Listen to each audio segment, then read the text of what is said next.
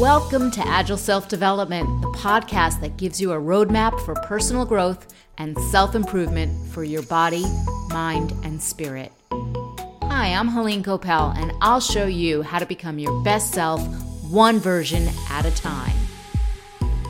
Welcome to day 4 of our 21 days of gratitude, forming our new habits together. Welcome back, my friend Michelle. Hello. And getting right into it, day 4, what in nature are you most grateful for? So we decided ahead of time that I would get us started.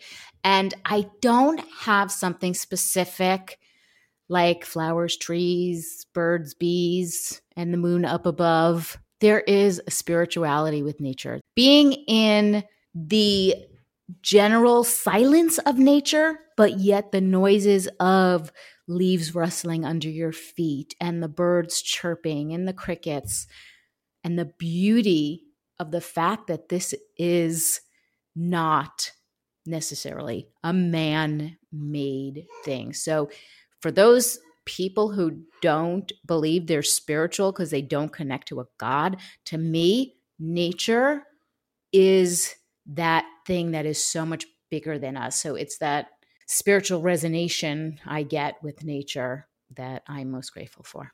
I love that. That makes me think of the shapes in nature, ones that absolutely either reflect physical parts of our body or are like natural mandalas or Mobius or, some of those really intricate shapes that you see. You can look up the pictures and see all those, like the inside of a flower stem or, something when it shows you all the layers. Anyway, so for me, over the last year, I've been taking a lot of walks and living in a new area. I'm getting to experience all new flora and fauna. So I'm really, really grateful to just get outside and get to see all of these things that are growing and very often without any influence or interference from man, which is fabulous.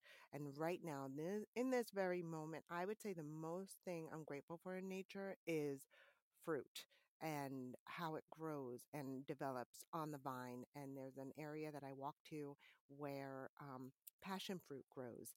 And a year ago, I didn't even know what it was. I pulled this orb off of the vine or bush. I can't even quite figure out how it's growing. And I looked up to see what it was and found out that it was a passion fruit.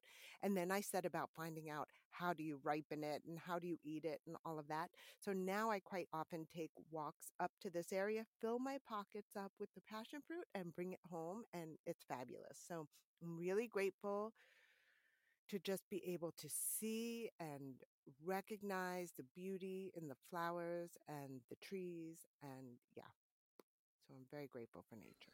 And I'm grateful for you sharing that with me. Got to get your hands on some passion fruit and check it out. Actually, I think you would not like it. Texturally, I think you would be turned off, but it's lovely. So I can get some at the store and just use it like decor.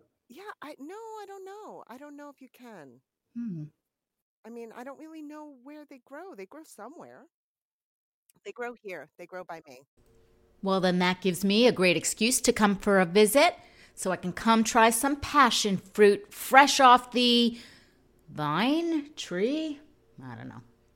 Anyway, that wraps us up for day 4. Join the conversation on Instagram at Agile Self-Development. What in nature are you most grateful for? And tune in tomorrow for day 5. Thank you for joining me. Visit agileselfdevelopment.com and subscribe to the podcast so you can receive new episodes right when they're released.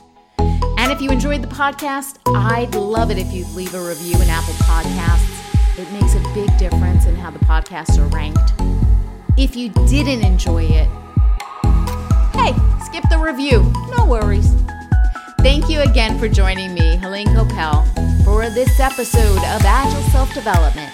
Become your best self, one version at a time. Catch you soon.